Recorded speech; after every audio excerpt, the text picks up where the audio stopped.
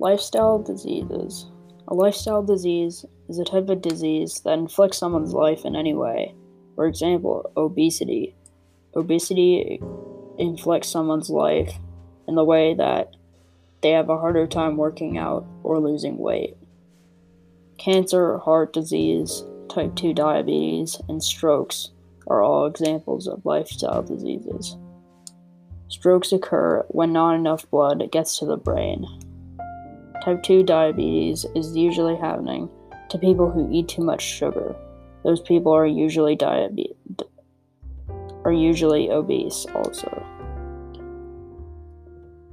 Things that will make you more of a risk to lifestyle diseases are being obese, not getting exercise, smoking, not having a healthy eating habits. Things that you can do to stay away from lifestyle diseases are eating healthy meals full of fruits and vegetables, getting enough exercise every day, which will keep your heart rate going. Not smoking.